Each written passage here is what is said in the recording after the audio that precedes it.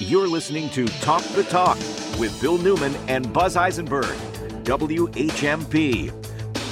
And welcome back to Talk the Talk. You know, we have been looking at school budgets. 'Tis the season to take a look at budgets. And throughout the Commonwealth, municipalities, cities, and towns are going to be spending the next couple months trying to figure out what the next fiscal year is going to look like.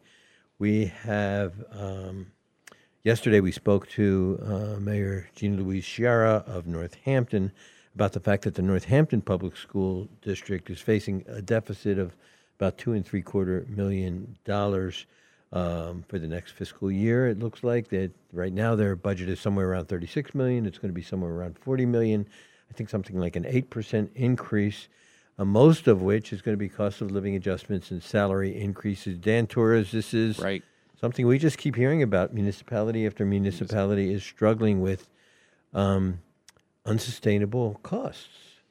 Yeah, it's such a complicated issue, but I think it's probably going to be one of the most important issues facing us.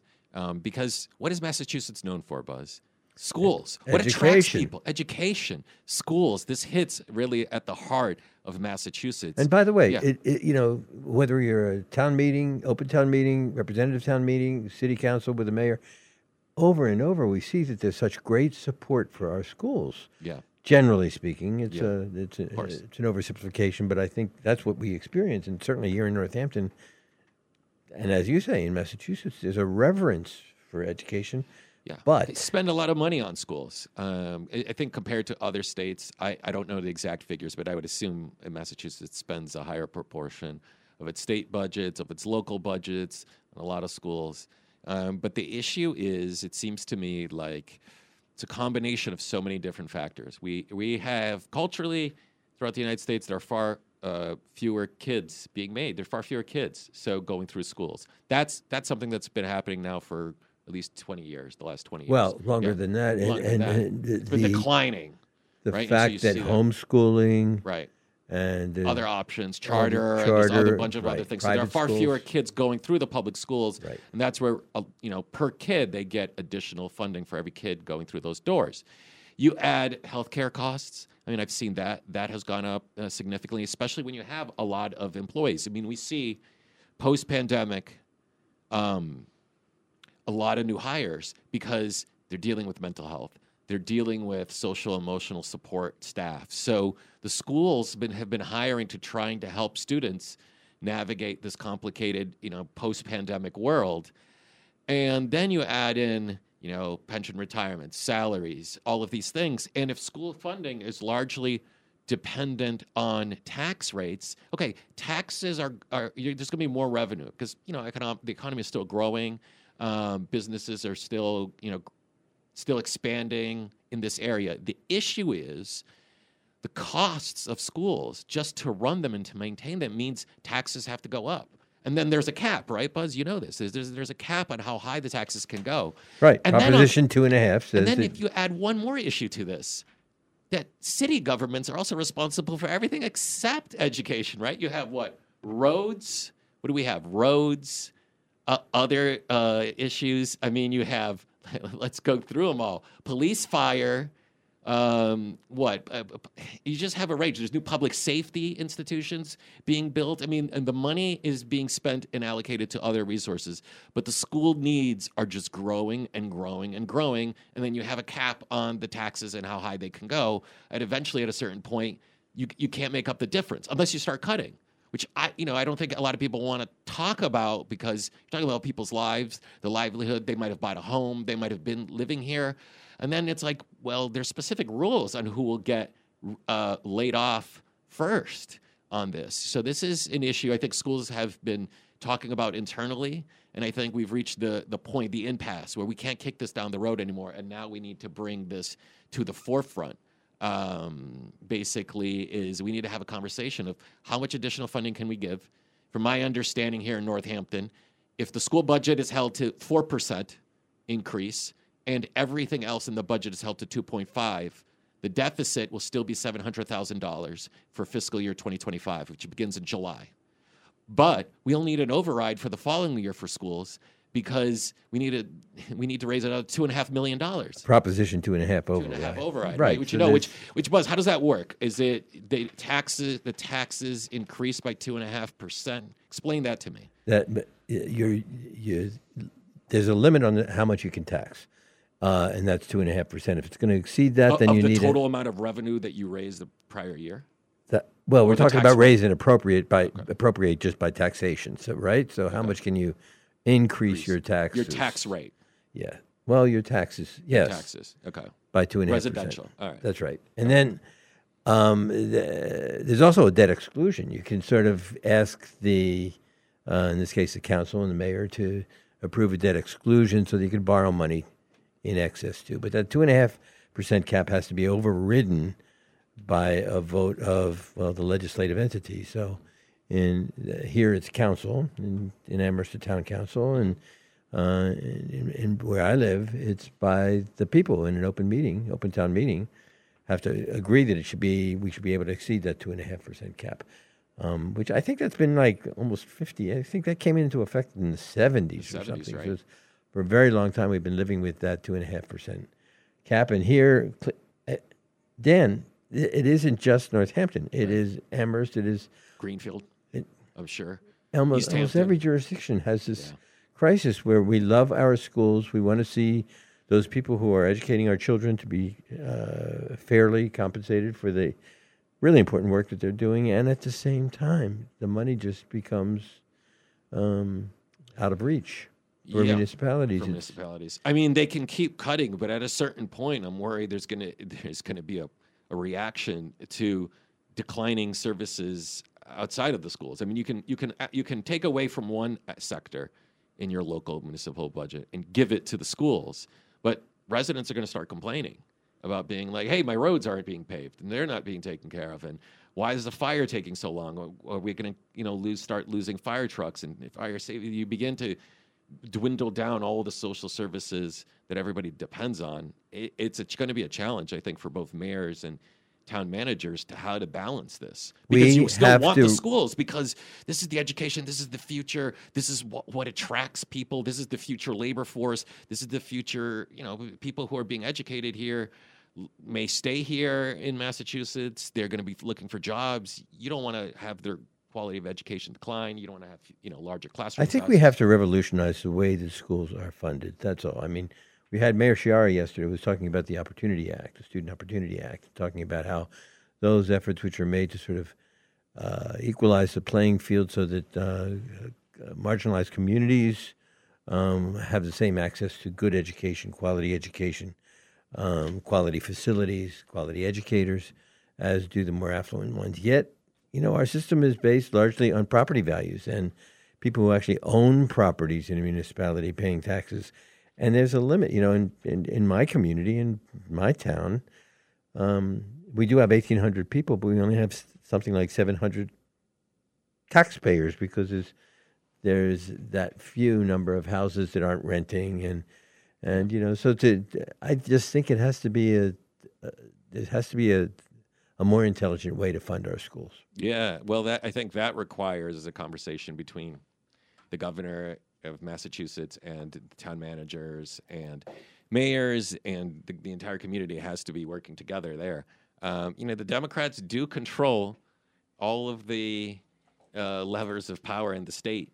So I heard from, you mentioned GL, the mayor of Northampton, was on here, but so was Joe Comerford. And she said that she'll be working on this very issue of how to find additional sources of revenue. She actually assured us that she said as long as she's in office, she doesn't want to leave until she's fixed this problem. Which is a big problem, because we've talked about this with Max Page on these airwaves, that the governor has been cutting taxes. This was $325 million. The short-term capital gains. Short-term capital gains and other taxes. So in order to try to keep residents from leaving the state, which is what the governor believes is being told.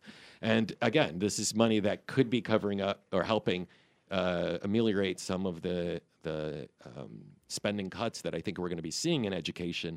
But where is the will in the Democrats? I mean, where is the Democratic Party stepping up and figuring out a solution to fund at least to reduce the pain that I think a lot of schools in this area are going to be facing, because you're going to expect that the state reps and the state senators, they're going to be hearing from a lot of angry people if all of a sudden the classroom sizes go from 22 students to 30 or 35 or 40. I don't know. And when you're talking about discourse over this issue, it's interesting that you point out that, because on Saturday, I'm at home on Saturday when my phone rings, and it was a listener, a really well-informed listener, a really well-articulated opinion, who began with, "I love Max Page," and went on to say that Max is wrong when Max says that the data shows that wealthy taxpayers and businesses are not going to be leaving the Commonwealth if we increase taxation on the wealthy and on businesses. That, in fact, the data shows exactly the opposite is what Max Page articulated on Friday, a morning show. And then this listener said, it's actually not true. I love Max, but there will be people who leave. There will be businesses who leave. If they can make more money, they're in business to make profit. If they can make more money by, if I could channel Max Page, I like that you brought that up. So I'm going to channel Max Page's thought, and I think he would counter and say, yes, some rich people will leave, but we could attract so many more people to move into Massachusetts if they tackled the affordability crisis in the state. Because I see this also ripping apart, working class, middle class, poor families, everybody from every spectrum now is noticing rents going up $100, $150, $200 per month. And people's wages are not going up that high. And I think this is creating a dilemma, not only here in Massachusetts, but throughout the country, that feels like basic affordability is now being out of reach. Yes, by the middle class, who they're also ranting and raving about that. But it's every spectrum there, Buzz, that is really enduring this just feeling like the cost of basic living. We're talking here not expensive things like I need a new fridge or a new yacht. You're talking about rent, food, electricity, internet, basic things that make modern life today are starting to feel out of reach. The price hikes of that have all gone up. And now we're feeling the effects of that on our economy. So I know the official inflation rate has declined, but we don't yet feel the effects of that. And a lot of prices could be coming down. But I think, this is a real problem with the economy is there's such consolidation throughout the industries that there's maybe a handful of companies that don't compete. So if they don't compete, they will raise the prices and say, what are you going to do about it? Don't buy it if you don't want it. So bring that home to our school discussion. Well, it goes back to affordability, right? It's what Max wants is you got to tackle the affordability crisis. If prices came down for affordability, buying homes or renting in Massachusetts, we would have an influx of residents coming in. Right. And so it comes back to that issue more than I think losing certain wealthy, high net worth individuals, as they call it. Right. It's more about we need to increase the population of Massachusetts. If we tackle the affordability crisis in Massachusetts, we'll actually get more residents to come in who will pay taxes, and that will increase the revenue. I think MTA President Max Page would love to be channeled by you, Dan Torres. I don't know if I'm channeling him correctly, but I feel like I am. Well, we're going to be back with Max Torres right after this. More Talk the Talk with Bill Newman and Buzz Eisenberg coming up right here on WHMP. You're listening to Talk the Talk with Bill Newman and Buzz Eisenberg, WHMP. And we're continuing our conversation, Dan Torres and I, about the Northampton's budgetary shortfall in funding its schools. Amherst is also experiencing upwards of $2 million, I think. Close to $2 million. Close to $2 million shortfall. Well, if you include the Amherst schools and the Amherst regional schools, it would be in excess of $2 million. Yeah, it's over. Because one, I think, is $500,000, which is the Amherst schools, which is the elementary schools. The elementary schools. And then the middle school and high school, which is the regional schools, their deficit right now is $1.8 million, which is a big deficit. I mean, how are you going to fix that? I don't know. Unless they find additional tax revenue from UMass or Amherst College or some sort of federal grants or state grants, I just can't see it happening. There are times, look, there's no question I really want to see people fairly compensated for the important work that they do. And I think, there's no more honorable profession or important profession than being a good educator, being properly educating our children. Mm-hmm. We're seeing the consequence of having some people who are not educated, putting them into the polity and seeing what they do. Thomas Jefferson was right. We need educated people. Yeah. Well, Buzz, I had a question for you. How does, okay, so we talk about Northampton and Amherst a lot on this show because of where we're located and, the larger populations relative to more rural communities. But I wanted to ask you, like Ashfield, you hinted at it, you discussed it, but what issues have they been dealing with in terms of their budgets? I mean, what has the state been trying to tell them to do? Regionalize? Like, what's going on there? Yeah, well, they did regionalize. There was a big move in the 60s and the 70s to regionalize it's so interesting when you read the history of Ashfield, just taking Ashfield. There's 3 histories that have been written. The first one, really early history, and then the second volume brought us up to 1965, and then 1965 till I think it was published in 2015, something like that. So there in Ashfield, originally we had, I think, 9, maybe 11 little schoolhouses throughout our 40 square mile town, little pockets of neighbor, and you had little kids up to big kids in the same room, working in the schoolhouse. They finally regionalized, created an elementary school, and then did a middle school and high school in a district, and it was originally a 9-town district. It's now an 8-town district, and we're constantly watching costs. As enrollment goes down, we're watching costs go up. Right. And, I'm a neighborhood guy. Yeah. I live in the community, so I know the people who are teachers. And I know, they need to be paid a living wage. And granted, They don't make here in Northampton. Yeah. We just had a Newton strike where people were making 6 figures. Yeah. My son is a public school educator. He makes well into 6 figures down in Brooklyn. And, well, it's Brooklyn in New but York. the cost of living in Newton and Brooklyn is a little bit different than it is different. from Ashfield and Northampton. Yeah. In Northampton, you'll get 75% of what they get in Newton, if that, for somebody who's in the system for a really long time. But in Ashfield, we're always trying to figure out, well, what was once, I don't know, a third or 40% of our town budget now is well in excess of 50% of our town budget to educate fewer people. It drives some people crazy. Yeah. So quickly, I wanted to know from you this. If layoffs do happen, do the people who get laid off first, are those the most recent hires in the schools? That's the way it's supposed to work. But it's so complicated, Dan, because the contracts are complicated. So if the person who teaches English is the last one hired and you don't have an English teacher, right? You might not be keeping the music teacher who has seniority. Right. I mean, that's a complicated legal question there, depending on the contracts. It's a complicated legal question depending on the contracts. It's also it's a complicated priorities question. We have to, what's more important, science or English?